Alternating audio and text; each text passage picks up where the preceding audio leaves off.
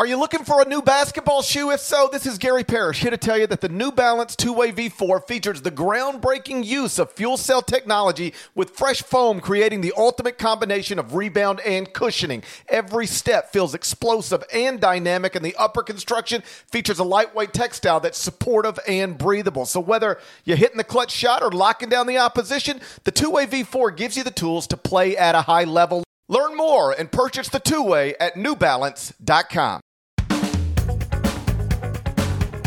Hey there, it's Gary Parrish. It's Monday, June 14, 2021. Welcome back to the CBS Sports Eye on College Basketball podcast, where we sometimes discuss camel fighting, dodo birds, and leaky black. Matt Norlander is here with me, and as previously noted, at least once a week in advance of the 2021 NBA draft that is scheduled for July 29th, we're going to be dedicating an episode of the Eye on College Basketball podcast to a notable prospect, same way we did in advance of last year's NBA draft. We started the series 3 weeks ago with a 22-minute profile of Cade Cunningham. We followed that with 22 minutes on Evan Mobley.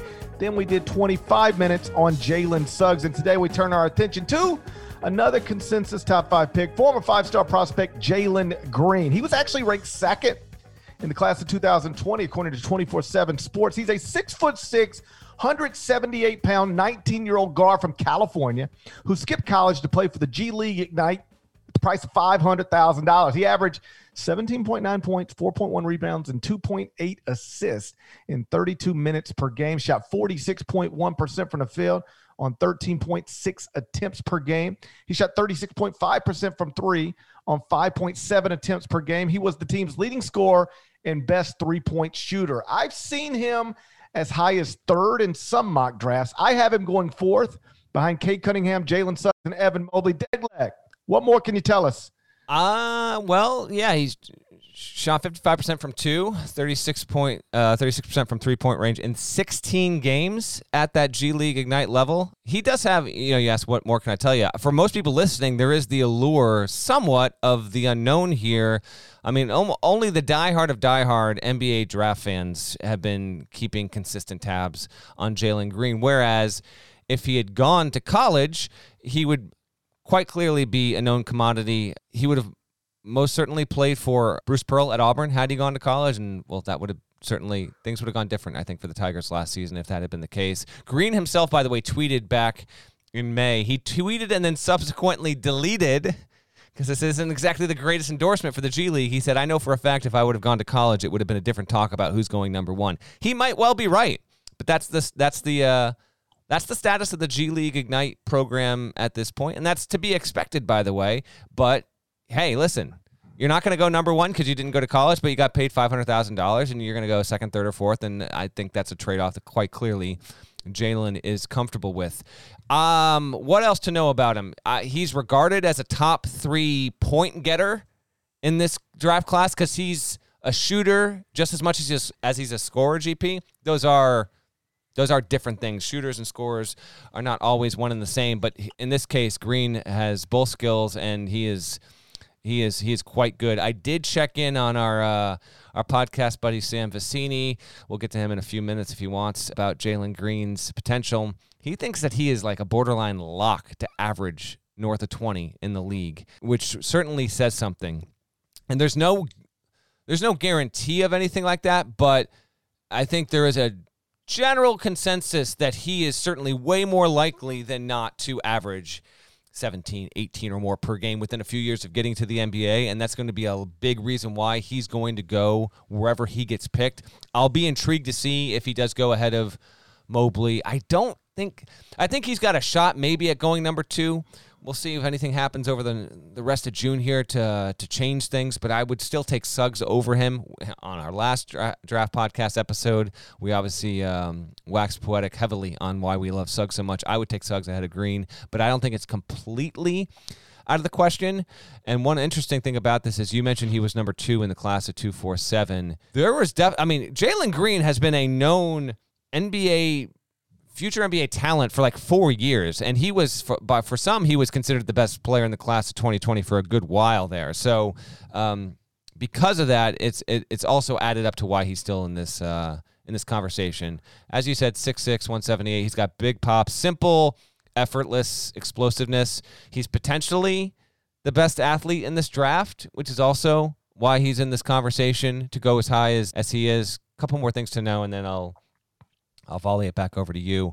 He's definitely not like a top 20 defender in this draft, and I did a little bit of research, of course, in advance of us doing this, but I wanted to get a little more of a grasp on kind of where he fits in. Average defender at this point, but is seen as someone who can certainly eventually grow into be a very good defender. Like sometimes there are top 15 prospects, and they are just okay defensively, and that's just okay. Like, that's what they're always going to be. Green actually seems to have a reachable ceiling in that regard, and I do think on a certain level, like, the reason why he's not in the conversation for number one, and he's not heavily in the conversation, maybe he's on the fringes of going number two, is the G League experience is still not being regarded and being put in as a replacement for like true high-level college competition. It's why Jalen Suggs is going to go extremely high in this draft.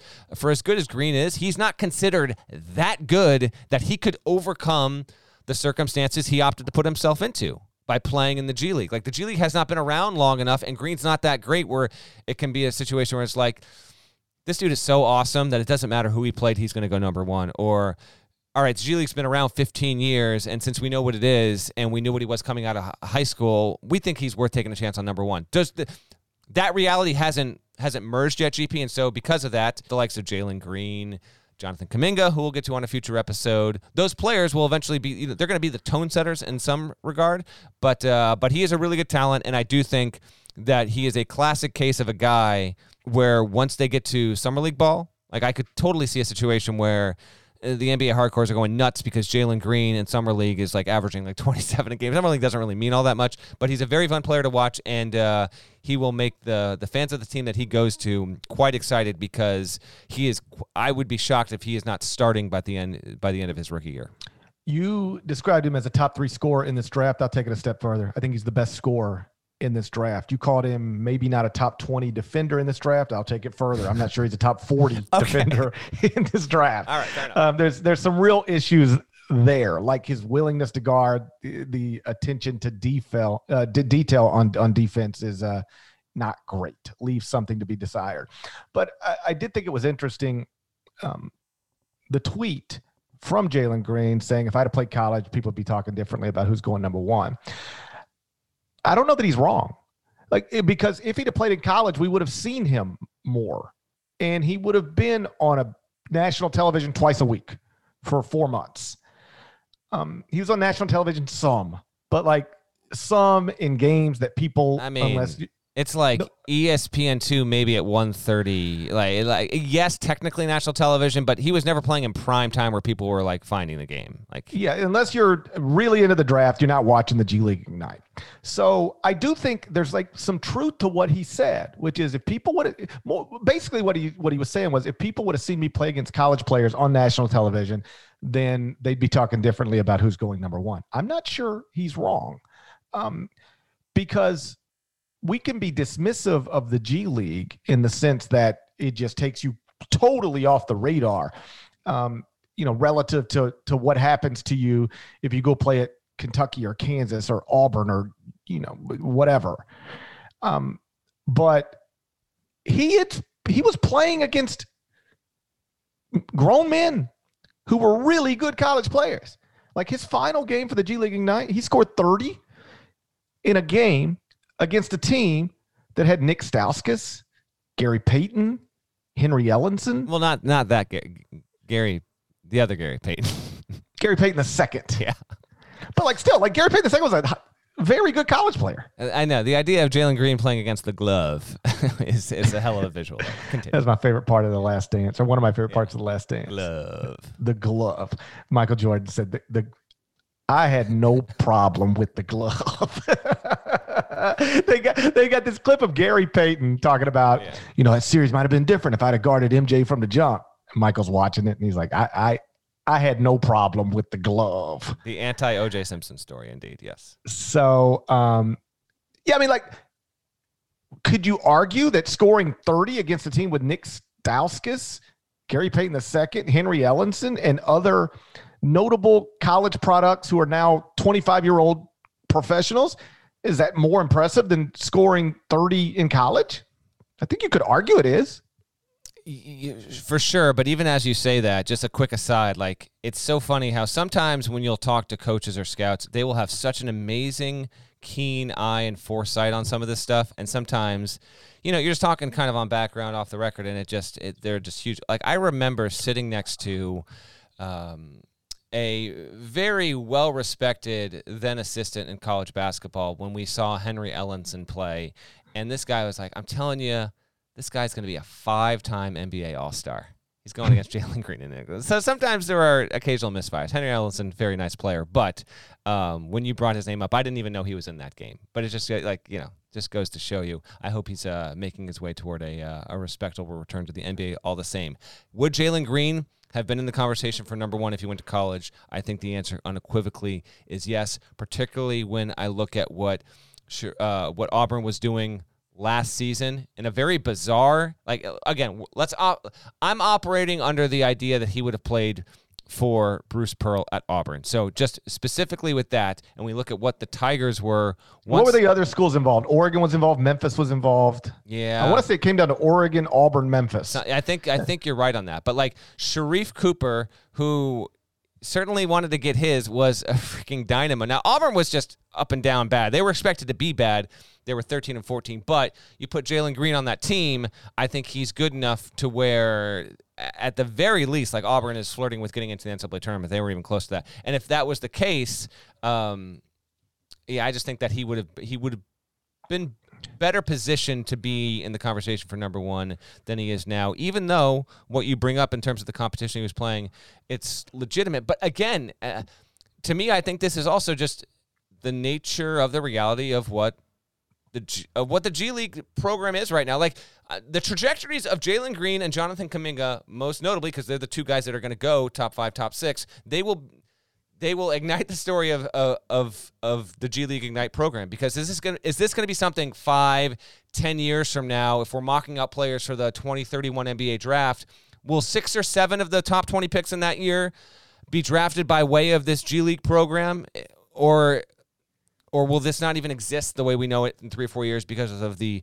age minimums? It's going to be very interesting. And so I think there's still plenty of skepticism over all of this, even if that's unfair to Jalen Green specifically. But it starts with him. And I think because he's so offensively gifted, there's no shot he drops out of the top 5. Like none. He is going to go in the top 5. That's why he is in the rotation in this podcast series where we're talking about him, because his gifts on that end are... Frankly, they are undeniable, because he can get to the rim. He's not super physical, but he's got he can get to the rim with plenty of gusto, good mid-range game, solid three-point game overall, and on a certain level, that's just going to be irresistible. Particularly, we'll have to wait and see how the lottery shakes out, but particularly for a team that lands in that 2, 3, 4 spot that is going to need some more offensive pop, he's going. This is a lock of locks. He will go. I agree with that. Like, I would consider him as high as number 2. And there's no way I let him drop further than 4. Yeah, I would agree. The only 3 players I would consider taking in front of him are Cade Cunningham, Jalen Suggs, and Evan Mobley. Kuminga, who's the other consensus top 5 prospect, like was on the same team, in the same program, just not as good. So, I take him as high as 2. I'm taking Cade Cunningham number 1, no matter what franchise I am. For whether I'm right or wrong, that's what I'm doing. And then I would consider Jalen Green as high as 2, and he does not get past 4 for me. And my point earlier was just, for whatever it's worth, he performed well against professionals as a 19-year-old. We can debate what that's worth. I just insist it's not worth nothing. And I could argue it's as impressive, if not more impressive, than what basically anybody did in college basketball. Any real prospect, lottery prospect did in college basketball this past season. Super explosive player, natural gifted scorer. Like I said, probably the best scorer in the draft. Great first step, great leaper. You can throw him lobs on backdoor cuts, incredible bounce.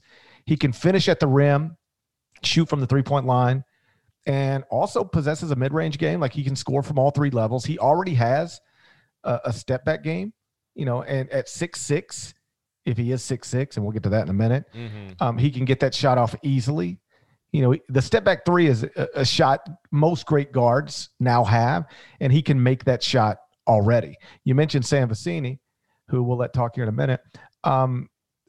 Sam writes that he'll have him graded higher entering this draft than he had Anthony Edwards. I saw that, and I think I would agree with that, but I was also down on Edwards compared to most last year. But that is an interesting. I was down on Edwards compared to most, but he was really good as a rookie. Like, he had some big scoring games, and so that Sam is higher on Jalen Green at this point in their careers than he was on Anthony Edwards at the exact same time, I think is interesting, because Sam is somebody I respect as an evaluator. He shot Jalen Green a good percentage from three. I think it was 36.5, but there were some 0 games in there. So he's more of a streaky shooter than a reliable shooter. Like, he might go 6 of 7 or 1 of 7. 6 of 7 one game, 1 of 7 the next. So he's more of a streaky shooter than a reliable shooter, but that's not a major concern. He can make that shot. That's all you need to know. As far as weaknesses, we talked about, his willingness to guard. If you are an athlete with size, it's up to you whether you're guarding or not. Like, there are some people who can't guard because they're too little or they can't move their feet, whatever. But when you're an athlete with size, it's up to you. You can guard if you want to. So he has never shown a real desire to be great on the defensive end of the court, but I'm going to assume, just based on his size and athleticism, he should be able to guard better. But he is you wouldn't put defense in the positive column at this point. The other thing, is he really 6'6"? It sounds nice, 6'6" combo guard. I'm not sure he's 6'6". I don't he was listed as 6'5" coming out of high school, and that is always exaggerated. Yeah. So he was probably 6'4" coming out of high school. Did he really grow 2 inches? I tried to watch as much film as I could to try to get a gauge. Is that 6'6" or 6? I honestly couldn't tell. But there's enough speculation out there that height might be exaggerated for me to think that it might be slightly. He might be 6'4", 6'5", then instead of 6'6". Either way, he's pretty light at 178. For the purposes of comparison, Jalen Suggs is listed at 6'4", 205. Jalen Green's listed at 6'6", 178. It's a 27-pound difference. So he's going to have to add weight, and like all skinny people, he will. But he's got to get a lot stronger if he's going to try to guard NBA guards with size and try to drive on NBA guards with size. Because right now, 178, that's pretty light. The other thing that stands out when you watch him, he doesn't do much beyond score. Like, he's not a great playmaker, not a great passer. He's really not going to get anything for anybody else, at least not at this stage in his career. And if you're somebody who starts looking for comps, like who was comparable coming out of college, Zach LaVine makes some sense to you? LaVine was, again, one and done. Not coming out of college. I thought LaVine was out of his mind leaving UCLA when he did. I mean, and I was not alone. A lot of people were like, what is going on with this? Because he just was like a non-factor at UCLA, just an absurd athlete. I would say LaVine's an even better athlete than Jalen Green, but that is an interesting one. A guard with size who is athletic and can shoot. That is Zach LaVine, and that is how you project Jalen Green. The interesting thing, though, is that Zach LaVine is awesome now. Like, he was an all-star this season.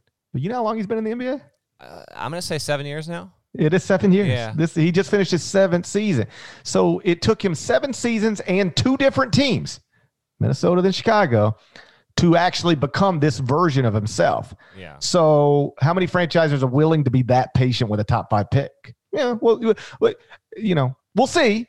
But that would be the concern, is that we know he can do this one thing very well right now, but he can really only do that one thing very well right now, and it's score.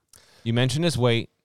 Now, he is like a Ja Morant level kind of athlete, and Ja has, how much weight has Ja put on? But he's very little. And now maybe Ja still will need to put on, as gets to year 3 and year 4, maybe we'll see that he gets just another 5 or 6 pounds of muscle. Is still significant, but when you see Ja up close, it is striking how I mean, he's put together, like, he's got abs and muscles and all that stuff, but he's spindly. Yes. He is very thin. Like he's 6'3", but he's a little bitty. Right. You feel like you could just wrap your arms all the way around but it 5 times. It makes him, honestly, just among the most compelling players in the league because of that. But my point is, Jalen Green is that kind of an athlete, and so if he is, 182, 183 by the end of his rookie year, I still think that he will bring. He's not willing to be quite as violent. I mean, Ja Morant, sometimes the dunks he tries to pull off are frankly absurd. Like it almost seems like a subculture to his game. But I think that Jalen Green will bring some of that to the NBA, and it won't restrict him from bringing that kind of physicality and ambition, if you will. I'm very interested to see him eventually get to the league. It would have been great to see him in college, but college basketball was fine not having Jalen Green. The NBA will certainly benefit wherever he winds up landing. I did see a highlight when I was watching Jalen Green stuff this morning, where he did try to dunk from just inside the free throw line in an actual game. So he's got that too. He'll try to punch on you, in transition, or if with a quick first step. Like he'll create some highlights. I promise you, and I think he will be impactful as a scorer pretty much from day one. And you can't always assume 19-year-olds are going to be impactful from day one in the NBA, but I do. He'll carve out a role very quickly as a scorer for whatever franchise ends up with him. And then in time, we'll see what he develops into. Shouts to Devin Downey. Shouts to Chester, South Carolina. Shouts to Isaiah Austin, legend. Shouts to Larnell. Thank you guys once again for listening to the Eye on College Basketball Podcast in the middle of the dumbest pandemic of my lifetime. If you're not subscribed, please go subscribe anywhere you subscribe to podcasts, including Apple Podcasts. We'd appreciate it. While you're there, leave a review. 5 stars and nice comments. They're always nice to read. So do that, and we will talk to you again real soon. Till then, take care.